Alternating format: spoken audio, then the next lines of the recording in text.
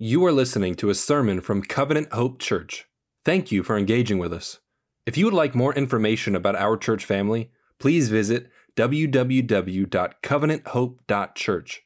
We pray that this sermon encourages and challenges you today. I think it'd be good before we start this morning for us to go in prayer, because as we were singing that last song, it was overwhelming me that we were seeing, God, the world is behind us, the cross is before us, there's no turning back. And what was overwhelming is, if that's true, if everything we believe in Christ isn't true, then we're to be pitied, as Paul says, because there is no hope in this life other than Christ. So as we begin this morning, let us go to the Lord in prayer.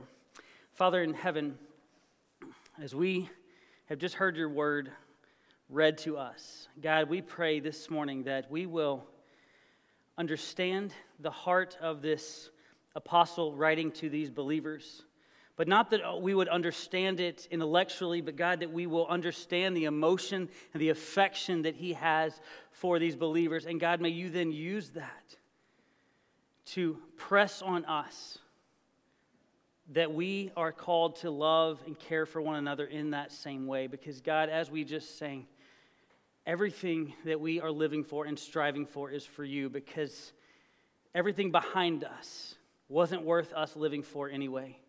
And so, God, may we give all of ourselves to you and to the people that you have called as your children. God, we love you. We give you praise this morning in the name of the Father and the Son. Amen. So, Pastor Cody, let me just go ahead and tell you to buckle up. And I say that because last week, when we started, or when Pastor Cody was preaching out of 1 Thessalonians, the end of 1 and 2, it was a lot. And he talked about God's, how Paul had given himself tremendously for the people, the Christians at Thessalonica. And it was our hope and it was our prayer that set with you, the weight of how Paul exhausted himself for the gospel, that it would sit with you, and the Lord would use it to impress upon you what it looked like to give of ourselves to the things of the Lord. Well, to be honest, it doesn't really get any easier today. The depth and the extent of Paul's love on display for the believers in our text today, to be quite honest, is daunting. And by the way, it's a standard that Pastor Cody and I have tried to hold ourselves to, but let me be really transparent. We fail to meet this, to love you, to love one another as fervently and as deeply as Paul loved these Thessalonians. And yet, it's the standard that we're convinced is what God would desire for us, but not just your pastors, but for each one of us in this room today, to love one another as fervently, as deeply as Paul loves these Thessalonian believers. And I'm convinced if we will learn, if God will teach us to feel the pressure of concerning ourselves with each other's faithfulness and each other's fidelity to the gospel, then we would be the most beautiful family that this world has ever seen. Because we would be living not just for ourselves, but for the glory of Christ in each other. Last week we looked at a hope-shaped ministry of Paul. Today we're going to look at a hope-shaped desire of the apostle for these believers. So if we could boil all of what David just read for us from our text, we would see that Paul is deeply moved to labor for the faithfulness of the church in Thessalonica. And then, believer, your takeaway, hopefully what you leave with is that may the saving work of Christ compel us to a greater desire for God's people.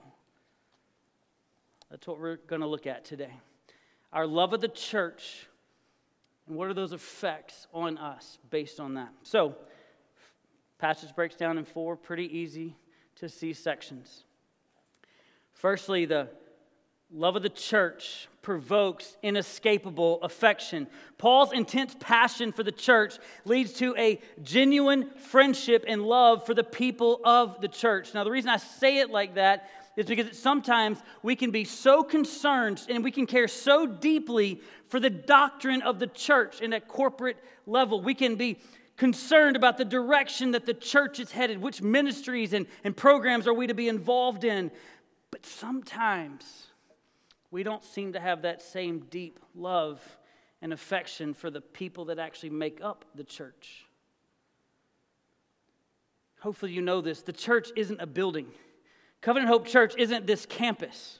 We just meet here. The outside world may look at us and see, oh, there's a corporation or there's an organization, but from God's perspective, we're a collection of His children covenanted together here to locally carry out His mission here and around the world. Covenant Hope Church is you. It's me. It's us. And so here we see the Apostle Paul. By the way, the one who cares deeply that they get it theologically right? Look at Romans and Galatians and Ephesians. He cares that you know what to believe rightly. But here we see him show great affection for the actual people of the church of Thessalonica. So I want us to be encouraged and maybe even challenged by Paul's affection. The first way we want to look at this is a familial affection that Paul has for these believers. In verse 17, he says, "But as for us, brothers and sisters, after we were forced to leave you for a short time, in person, not in heart." And then he goes on. Last week in our passage, we saw Paul refer to himself as an infant. In other words, coming gently among them. He used the language of a caring mother and then of a father who wants to care for his children. And now he addresses them as brothers and sisters. And the word, depending on your translation, it says, after we were forced. Unfortunately, I don't think that word necessarily conveys all the weight of the tenor of that word. A better translation would be torn away from or orphaned from you. And if orphaned, it conveys the feeling as having one's family ripped apart.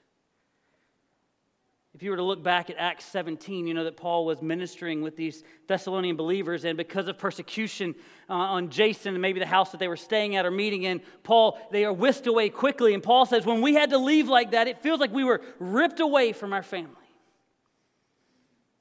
And so Paul's using mother, father, brother, sister, child. We are orphaned from you. Every possible relational connection in the family to draw out his affection.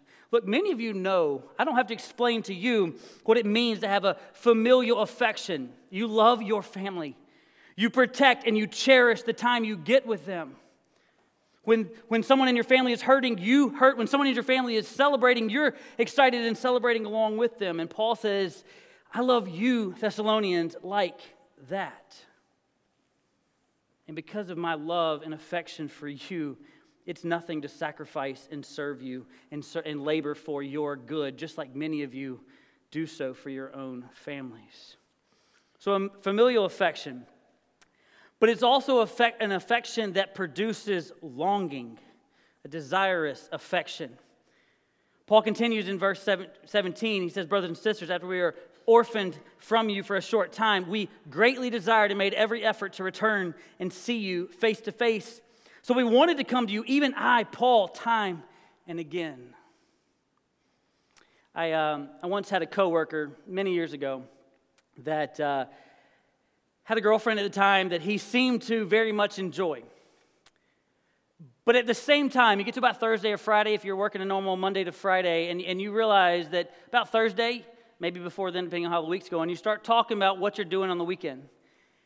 And it would happen pretty often that he would tell us, sitting around the office, how excited he was that his girlfriend was working on the weekend so that, he could do what he wanted to do and be him, and he didn't have to hang out with her. I didn't have a bucket for that. When Megan and I were in college and we were dating, we were at two different colleges but not super far apart. It wasn't I have to go see her. It was a restraint to only get to see her once a week. We would have hopefully one night of the week that we would get to see each other, usually on like a Saturday night, Friday night, and it was work to not see her.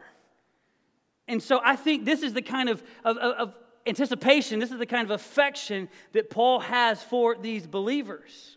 Look at what he says. Hey, I'm not with you in person, but man, my heart is with you. I greatly desired, and I made every effort to return to you. I wanted to see you face to face.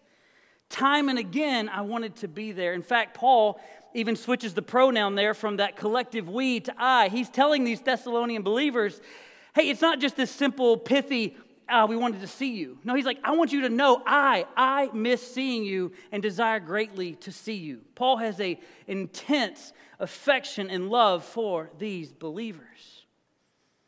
And Paul says there's one reason why I'm not there with you right now. I can't be with you because Satan is hindering me. Now, we don't know exactly what that means. Paul doesn't elaborate here. But there was something at work that was preventing Paul. And we know in other places that Paul was prevented from going somewhere because the Holy Spirit said, no, don't go there. But here he's saying something's at work from Satan and I can't be there with you. This letter was written when Paul was ministering in Corinth. So it's possible, if we look at 2 Corinthians 11, Paul writes, for such people are false apostles, deceitful workers, disguising themselves as apostles of Christ. And no wonder, for Satan disguises himself as an angel of light. So it's of no great surprise if his servants also disguise themselves as servants of righteousness. Paul's dealing with some really difficult things that he attributes to Satan himself working in the midst of people. And so some type of satanic forces are at work, and maybe this is what he's referring to of why he's preventing him from coming to see him. It's basically like he's saying, guys, I really want to see you, but I haven't been able to deal with these things right on my plate yet, and so I haven't been freed up to come see you. But I want you to know that my not returning to you is not a reflection of a lack of affection for you. Paul desires to be with these believers. And as if Paul could say anything more about the way he loves these believers, like he always does, it seems like he ups it one more level. We'll call this championship level affection. Because look at what he says in verses 19 and 20. Paul writes to these Thessalonians, for who is our hope or joy or crown of boasting in the presence of our Lord Jesus at his coming? Is it not you? Indeed, you are our glory and our joy. Now, we'll be honest. When we read Paul attributing to the Thessalonians that they are going to be his hope, his joy, and his glory, it's not simply that I feel like Paul is maybe overstating something, but it almost feels borderline heretical. We'll come back to the crown of boasting in just a minute, but he says, you are our hope, you are our joy, you are our glory at the second coming of Christ. Really?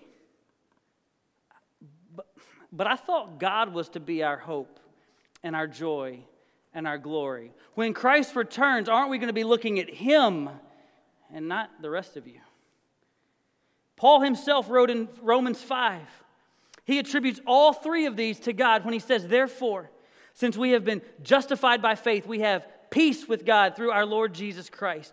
Through him, we have also obtained access by faith into this grace in which we stand. In other words, justified, standing in grace. And he says, and we rejoice in hope of the glory of God. Rejoice in the hope of the glory of God, not the Thessalonians. So how does finding our joy in, our glory in, our hope in people relate to our finding that in the Lord? Just a quick aside, at times, when you feel that tension, or it looks like there's an apparent paradox or contradiction, it's really easy to throw up our hands and go, clearly the Bible isn't true. I can see that. Look, Paul says two different things here. Or maybe we are called to dig just a little bit deeper and find some really beautiful truth excavated in the scriptures. Paul says right in Philippians, my brothers, rejoice in the Lord. And he says later, rejoice in the Lord always. So for Paul, it's really clear that the whole understanding of the Christian life is that our joy is to be found in Christ. The Westminster Confession, many of you may know, the first part of that says man's chief end is to glorify God and what? Enjoy him forever. We are to find our joy in the Lord, and yet, Paul says it's in you. We're going to put a couple of passages up on the screen, and I don't have time to do all of it, so we're going to draw the line quickly, and if we can always discuss more in your missional communities, or if you have questions, you can ask. But starting with Hebrews 12, verse 2. Fix our eyes on Jesus, the author and perfecter of faith, who for the joy set before him endured the cross, despising the shame, and has sat down at the right hand of the throne of God. Now, based on this verse, why did Christ endure the cross? Was it so that he could sit down at the right hand of the throne of God, that God could be his joy? I don't think so. He already had that. He had that position. He had that joy before he ever became a human being. He didn't need to endure the cross to get that. He had that positionally forever, which means he endured the cross to achieve something else that would also be part of his joy. Looking now at 2 Corinthians 3. We could go to Ephesians 5, but I'm going to take 2 Corinthians 3:18. And we read this: we all, with unveiled face, beholding the glory of the Lord, are being transformed into the same image from one degree of glory to another. Ephesians 5, Paul links Christ giving himself up, that enduring the cross, with making something pure and glorious. He calls it a bride for Christ. Here in 2 Corinthians 3, because Christ endured the cross, Paul writes that we are being transformed into the same image. The same image is what? It says, as the glory of the Lord. That's sanctification. That's when we use that word. That's what we mean. We as Christians are continually being transformed, shaped, molded, formed, chiseled out to reflect the glory of the Lord. So when Paul says these Christians here in this text are his glory, his hope, his joy, he means it. These followers of Christ, these infant Christians who the Holy Spirit is working on to transform them into the image of the glory of the Lord, piece by piece. Paul says, when Christ returns, I'm going to glory in Christ, and I'm going to glory in you because I'm going to watch you reflect the glory of Christ. So when Paul says, you will be my crown of boasting, it's in that context. Now, when we hear the word crown, we think of something that's on the head of a king or queen, but in this case, it was a wreath that was placed on the head of a champion runner in a competition. And so Paul's saying that when Christ returns, when this race of the Christian life is over, when I look around and I'm going to see all of you as counted among the number of saints of Christ, it will feel as though I am winning, and my boasting is not in me, but in the glory of the Lord for what he's done in your life. Man, that sounds awesome. Sounds like a beautiful picture of what a church should look like, and yet let's make it personal. How many times, or even right now, if you were to look to the right and left, and maybe you're nervous to do so, how many of the people who are sitting right here do you look at and think of them as being your glory, your hope, and your joy? It's really easy to go, we're always focused on Christ. And Paul says it's both. Because you and me are called to reflect and be made into the image of the glory of Christ. Because when we view brothers and sisters in Christ, like Paul viewed these Christians, then the intensity of our affections for one another will be inescapable. We will genuinely see one another as family. Not just say, hey, we're a part of a church, we're a family of God. No. We will not say it just in word, but in our care, in how much we desire to see and be around one another, that how much we want to know one another, serve one another. And that because when all of us are together, when Christ returns, we get to be together rejoicing in the Lord. We are called to love one another. And that genuine love will provoke deep affection. But not just deep affection. In the next section, the first 5 verses of chapter 3, the love for the church is going to propel us to sacrifice and to serve. Now, this section's a little bit different. I want us to do a little bit of work here. If you see the first verse and a half and then really like the last verse, or the first part of the last verse, you'll see some similarities, right? Paul writes at the beginning, when we could stand it no longer, we sent Timothy. And then at the end he says, when I could stand it no longer, I sent him. What do you mean I could stand it no longer? What's Paul worried about? What's Paul concerned about? Well, there's a parallel again in verse 3 and the second half of verse 5. It's a parallel, but it's on opposite sides of the coins. Look what I mean. Paul's saying, when we could stand it no longer, when we are concerned that no one's faith will be shaken, All right, that's one side. And then on the flip side of that, Paul's saying that's from your perspective. From our perspective, we're fearing that our labor might be for nothing. Paul's saying we can't stand it anymore, so I'm sending Timothy to you. The chapter starts with therefore. We hopefully learned by now that that's pointing us back to something. So because you are our glory, because you are our hope, because you are our joy, and because now I'm concerned and I fear that you're about to shipwreck your faith, I've got to do something. And that something is going to come at a personal cost to the Apostle Paul.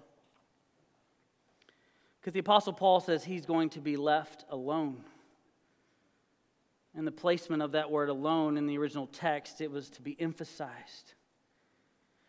You remember we already talked about Acts 17 a little bit, but Paul goes on, he leaves Thessalonica, he goes to Berea, and he starts to have fruitful ministry there, but the same things are happening, and all of a sudden there's attacks again from these Jewish leaders, and they whisk Paul away, and he leaves Timothy and Silvanus in Berea to continue ministry, and he as he's whisking away, he leaves them instructions, say, tell Timothy, tell Silvanus to come to me as soon as they can, and Paul goes on to Athens.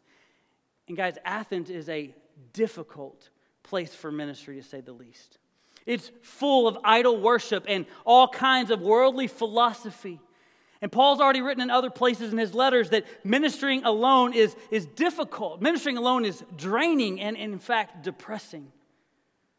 And man, he couldn't wait for Timothy to join him again. And yet, even though Timothy would bless him, even though ministerially speaking there would be a lot of work for Timothy to do, because of Paul's genuine love for the church, he says, they need you more than I do. And so he sends Timothy away. That was a sacrifice for the Apostle Paul. But his deep love of the church made that worth it. Before we look at exactly what Timothy would do, notice in the second half of 3 and verse 4 how Paul has this, what feels like a slight aside. He changes the pronoun again to we, and he is including himself because they're talking about not just the afflictions of the Thessalonians, but now Paul is joining in a much bigger, a grander understanding of something, and he's merging it with the immediate, more local impact of the Thessalonians and the reality of the Thessalonians. The Thessalonians were facing affliction. Paul joins himself and says, look, this is what it looks like to be a believer. I told you that when I was there, and now it's happening. If you are in Christ, expect affliction. Jesus himself said that. That none of us were going to be greater than our master, and the evil people of this world rejected him, and he was punished, and he was crucified, so we should expect nothing less. So Paul was saying, hey, I know what you're going through. And understand that, man, we're right here in it with you. So love of the church propels them to sacrifice, but it also propels them to serve. So how is Timothy supposed to serve the church? By speaking words of life. Look again at verse 2 and 3. We sent Timothy, our brother and God's co-worker in the gospel of Christ, to strengthen and encourage you concerning your faith, so that no one will be shaken by these, your Thessalonian afflictions. I want to look at the job title that Paul gives him and then the role. What is the job title that Paul gives to his dear friend Timothy? Look at it. It says it is God's co-worker. Paul doesn't say our co-worker or my co-worker. He is in other places called Timothy a co-laborer, but here he says Timothy is God's co-worker. Because he's drawing attention that, look, I'm not there, but ultimately I'm not the one to sustain you anyway. It is the Lord is working, and now I'm sending Timothy along with that to help you in what God has called for you, to be strengthened and to be built up. So Timothy is given the job title of God's co-worker. And what is the role of God's co-worker? Well, that co-worker is to strengthen and to encourage the church. Look there at that wording. It says strengthen and it says so that no one be shaken. Those are intentionally opposites. The idea of to be shaken is that a foundation is unsettled, causing anything to be built on top of that foundation to be wobbly. Think about a tower built on a concrete slab that is not settled. That tower is not going to be secured. And so if you were to go to that tower and say you got to fix it, maybe one of the first things you're going to do is you're going to put some guy wires in to hold it steady while you fix the foundation, because ultimately that's what's needed. So that's what Timothy's called to do. But again, hold on. Isn't it God's job to establish and strengthen? Isn't it God who establishes the believer, who saves them from their sins, who keeps them from messing up their faith? Yet Paul says he's sending a human to do this work. Because again, God has ordained that his co-workers are going to carry out his mission to one another. Timothy isn't just Paul's co-worker, he's the Lord's. And he's set to strengthen the church. But how is he called to strengthen the church? Because he is called to encourage or exhort. That just means to speak words of comfort, to speak words that help them press on when life is difficult. Sometimes it means rebuking what is wrong so that it will ultimately build them up. Timothy is to strengthen a wobbly faith church by speaking words of encouragement or words of exhortation. So that's wonderful. So apparently you need to be a great motivational speaker. You need to probably have some type of degree from the local seminary, right? So that you know the right huge vocabulary of right Christian words so that you can strengthen the church. Timothy, isn't that right? No, that's not what he says. What words is Timothy called to speak to this church? What's the text say? Timothy is God's co-worker, what? In the gospel of Christ. Timothy, build up the church, encourage them in the gospel of Christ. Speak the gospel and all of its implications to build those up in the church. The task of God's co-worker is to remind. The task of God's co-worker is to proclaim the good news that Jesus died so that you might live. And even though, church in Thessalonica, you may be right now facing afflictions, but let me tell you something, it's not going to last forever. But God's saving work in Christ, that lasts for eternity. Speak words of life to the church. The third effect of genuinely loving the church is that it procures mutual encouragement. I told you Paul's in Corinth. Timothy has rejoined him. Paul's eager to hear what Timothy found out when he was sent to the church at Thessalonica. He said, how are they doing? Do they miss me? Everybody wants to know, do they miss me as much as I miss them? How are they holding up in the midst of their afflictions? And verse 6 says that Timothy brought a good report of their faith and of their love. And oh, by the way, they're longing to see you just like you're longing to see them. Man, I love it. Look at verse 7. Paul's encouraged. Paul's encouraged from others' faithfulness.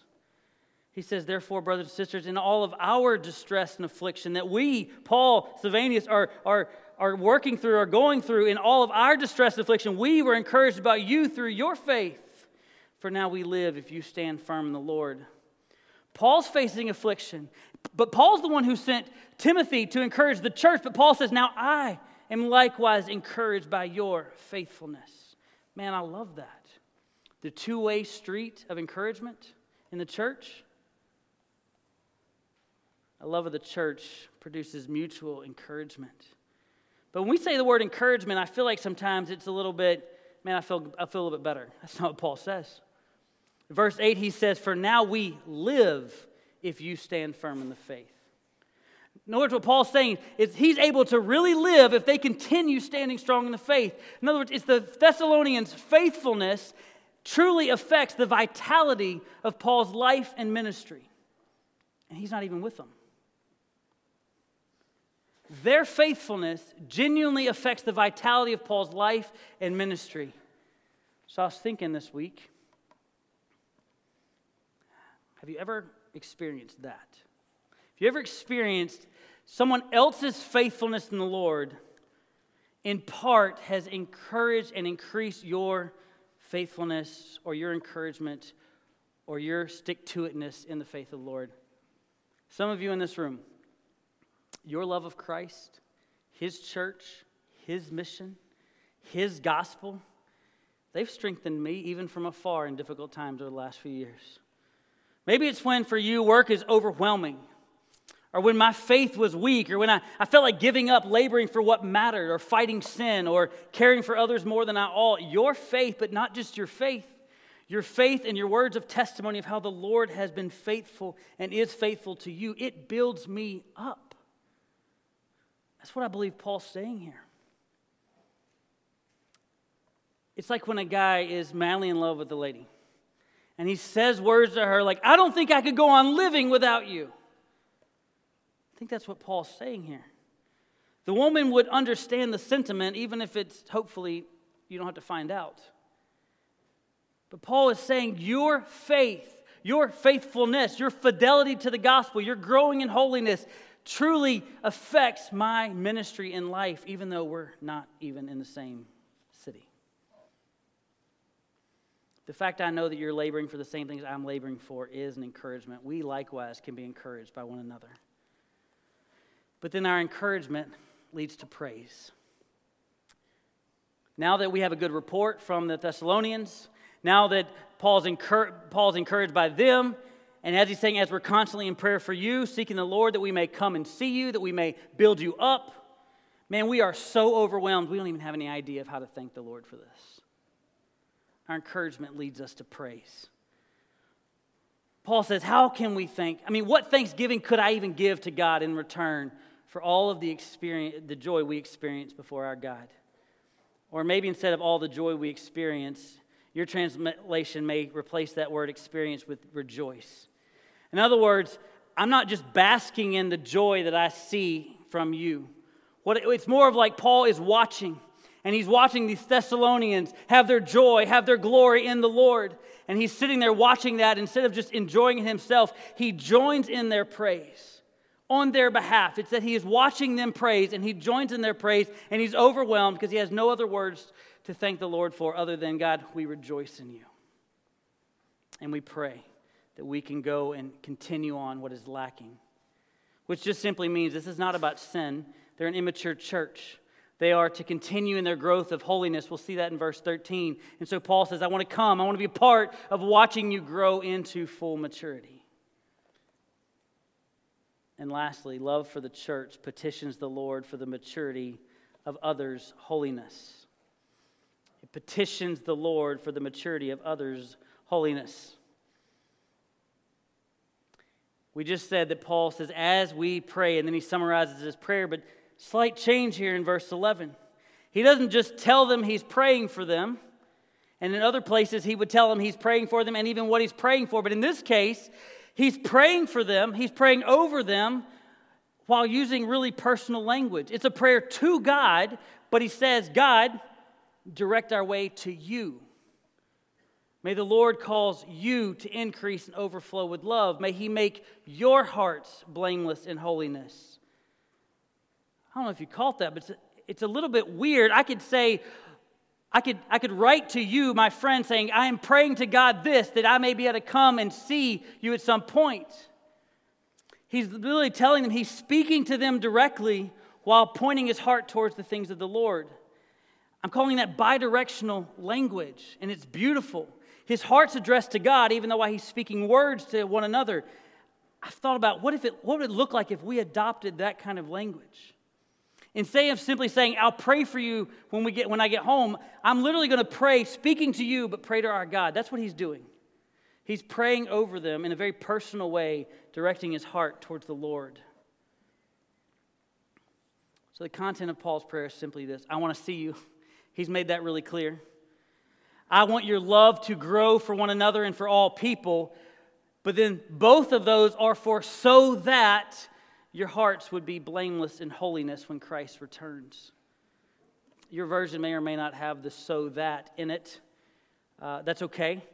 But in the original text, it is there to point us to Paul is building all of this, saying, the reason I love you, the reason my love is abounding so that I will serve you and sacrifice for you is because it is my role, my goal, that you will grow in holiness to full maturity. But how does Paul expect these things to happen? Look again at those same phrases. Lord, you direct our way. May the Lord cause you to increase and abound in love. In verse 13, so that he may make your hearts blameless in holiness.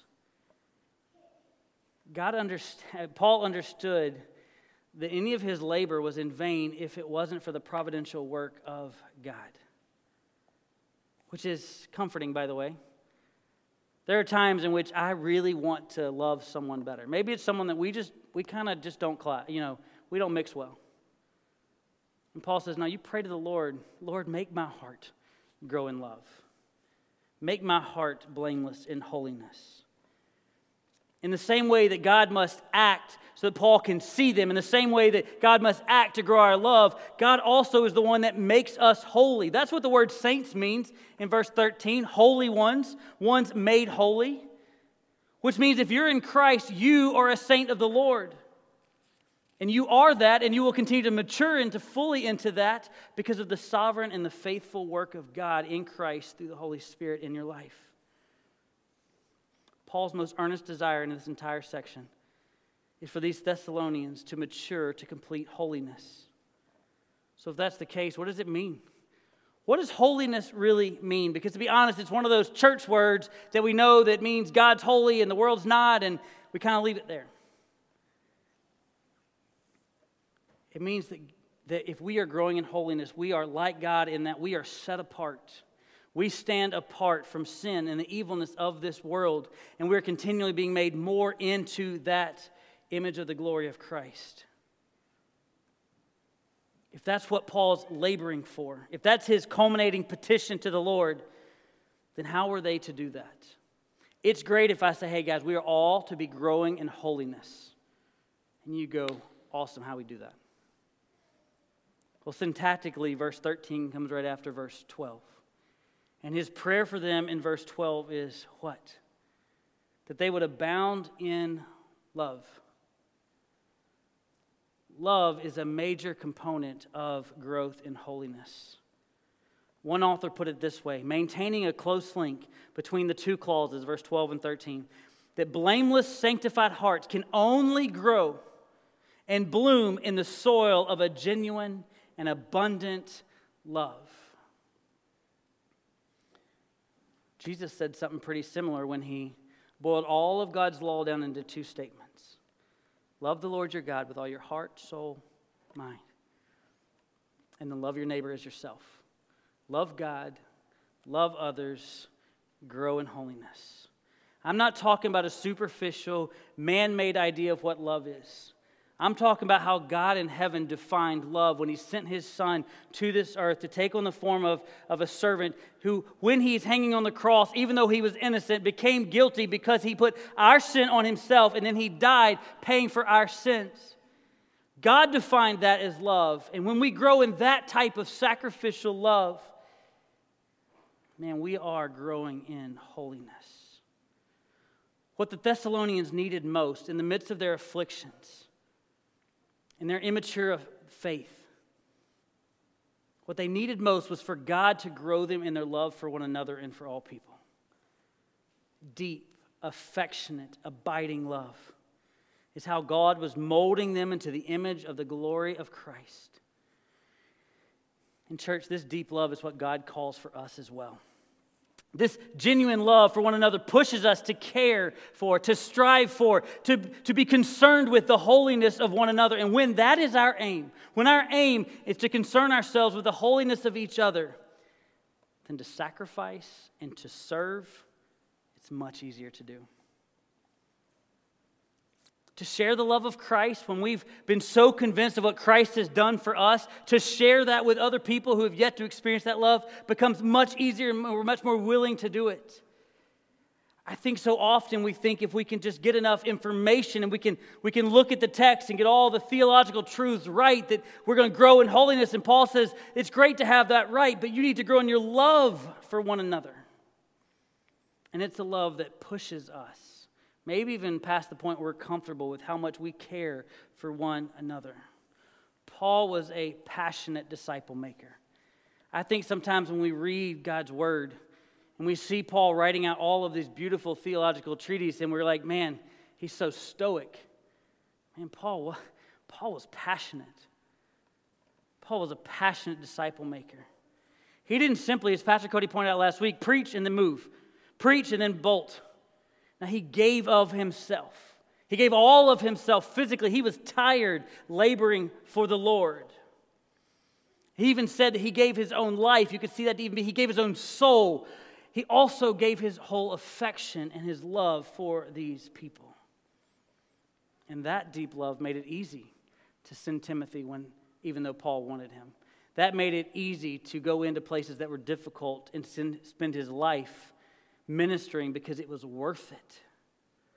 Because he cared about the full maturity of the holiness of the Thessalonians. Church, the reality is God has called each one of you to be his co-workers if you're in Christ. So what's it going to take for us to look like this kind of disciple maker? This kind of servant of the Lord, God's co-worker? Well, let me start by maybe hoping that you don't sit here today and say what one of my kids said this week when we were talking about that, which is, yeah, Dad, but that's Paul. As if, well, I mean, he's an apostle, so I don't really have to match up to that. As if somehow that gets us off the hook. Well, okay, I see what you're saying. And we've probably all done that at times, going, yeah, I don't match up to that, but it's Paul, it's okay. I don't think that's what God's word is here for. It's to teach us about who God is and about who we are, yes, but it's also to point us to the examples of how God has called us to live and how we ought to give of ourselves for God and all the things about what God loves.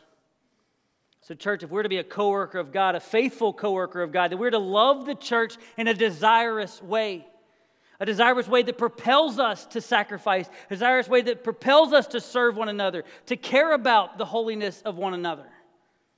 That's not just my job or Pastor Cody's job, it's each one of our jobs to care about the holiness of one another.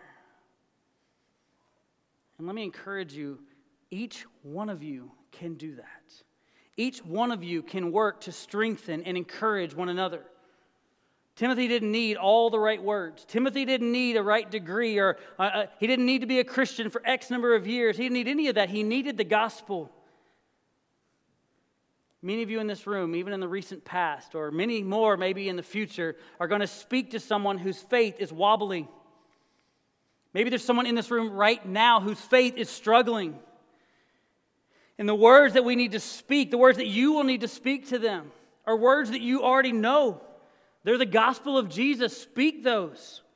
Pastor Cody often gives us the picture of the gospel isn't just something we dive into and then we get saved and then we just move on to something more important or more deep. And he said, no, the gospel is the thing that not only gets us saved, but it's the thing that we continue to swim in. The gospel continues to save. It goes on saving. It goes on transforming. So, co-worker of God, speak the gospel to one another.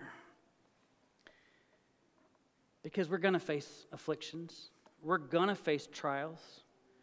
And the question is well, how come it's the trials, how come it's the afflictions that really cause us, our faith, to be weak? Because we believe a lie. We somehow tell ourselves that God's not big enough to do anything about this thing that I'm going through. God's not strong enough to pull me through, or worse, God doesn't care enough. See, the gospel says God is big enough, He is strong enough, and He does care enough for you to see you through every trial. So therefore, don't be shaken, dear brother or sister. God cares for you. Peter writes in 1 Peter 5, humble yourselves, therefore, under the mighty or the strong hand of God, so that He may exalt you at the proper time, casting all your cares on Him. Why? Because He cares for you. When you speak the gospel to one another, you are truly speaking words of life. Peter would go on right below that and write, the God of all grace, who called you to His eternal glory in Christ, will Himself restore, establish, strengthen, and support you after you have suffered a little while. Remind one another that what you're going through right now, God cares for you, no matter what it is. In fact, He couldn't care more for you than He already does, because He gave His only Son so that you might be restored, established, strengthened, and supported for how long? For forever. Because Peter writes, to Him be dominion forever. And so you, God's co-worker, you have the opportunity to speak words of life. And by the way, when words don't feel like they're enough, then go and display the effects of the gospel. Tangibly caring for, loving, serving one another as the hands and feet of Christ. God's called us. God's called you to His work and His mission. What a glorious job to be given. So our work, fellow co-workers, starts now. Pray with me. Father in heaven, God, thank you for your word. Thank you that it is truly your words to us so that we may learn today, that we may be encouraged today, that we may be challenged today to love you and your people with a greater degree of intensity, of affection, of hearts that are willing to serve and to sacrifice. That we may be concerned for the holiness of others, God, with the focus on the fact that you are coming back. And that when you return, that we are excited to worship you and look around and glory in all of those in which you have saved and brought into full holiness with you. That you would call us saints. God, thank you that you would call us your co-worker. Not because we deserve it, not because we know all the right things to say, but God, because you in Christ have saved us, wiped our slate clean, and then called us into a beautiful task of caring about the souls of one another. God, thank you for your word this morning. We love you. We praise you in the name of Jesus.